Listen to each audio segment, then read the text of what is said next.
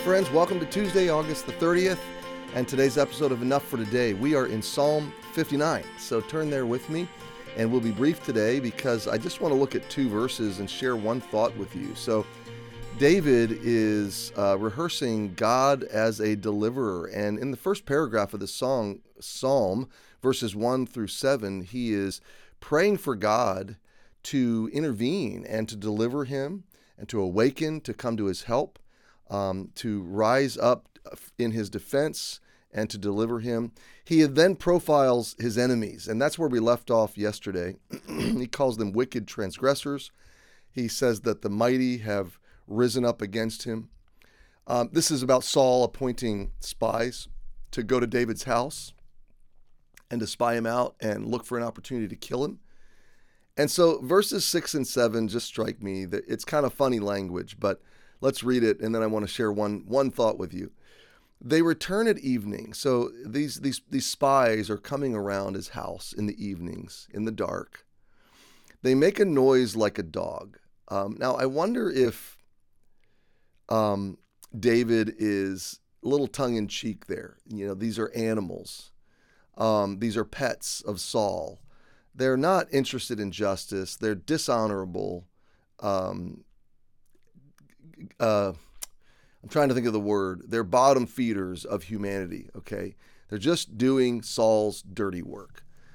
These are criminal people, and they're just like dogs, okay, in David's mind and to society, to culture as a whole. They make a noise like a dog.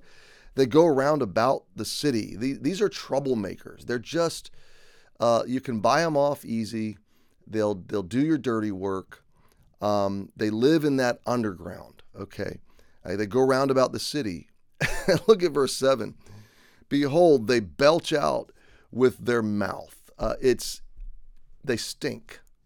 And what comes out of them is corrupt. It's profane. It's vile.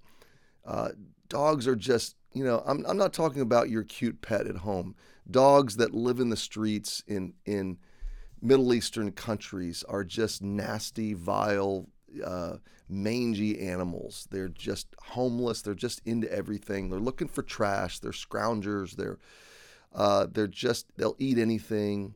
So this is the kind of person David is profiling that's looking for an opportunity to kill him.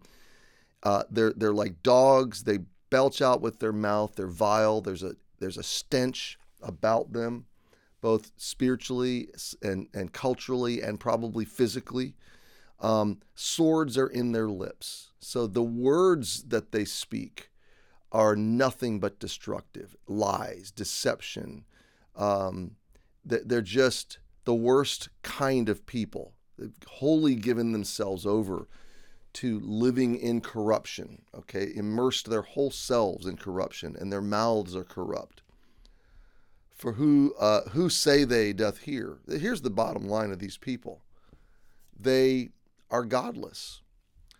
They're in their economy, in their morality, in their construct, their worldview is there is no God. So that leaves you with more, in modern terms, like an evolutionary model, an evolutionary worldview that it's survival of the fittest. It's dog eat dog. It's the strong eat the weak. And so these beings, these people, these spies have condescended to the lowest state of being as human beings. And their conscience reasoning is, who hears us? Who's going to do anything about it? The king is the one that hired us. There's no higher authority than the king. So who is there to come after us? So incredibly presumptuous and incredibly profane people. So here's my thought today, okay?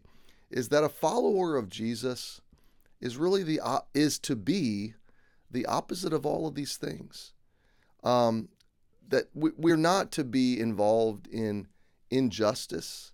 We're not to involve ourselves in profanity and in communications that are destructive and wicked in their nature.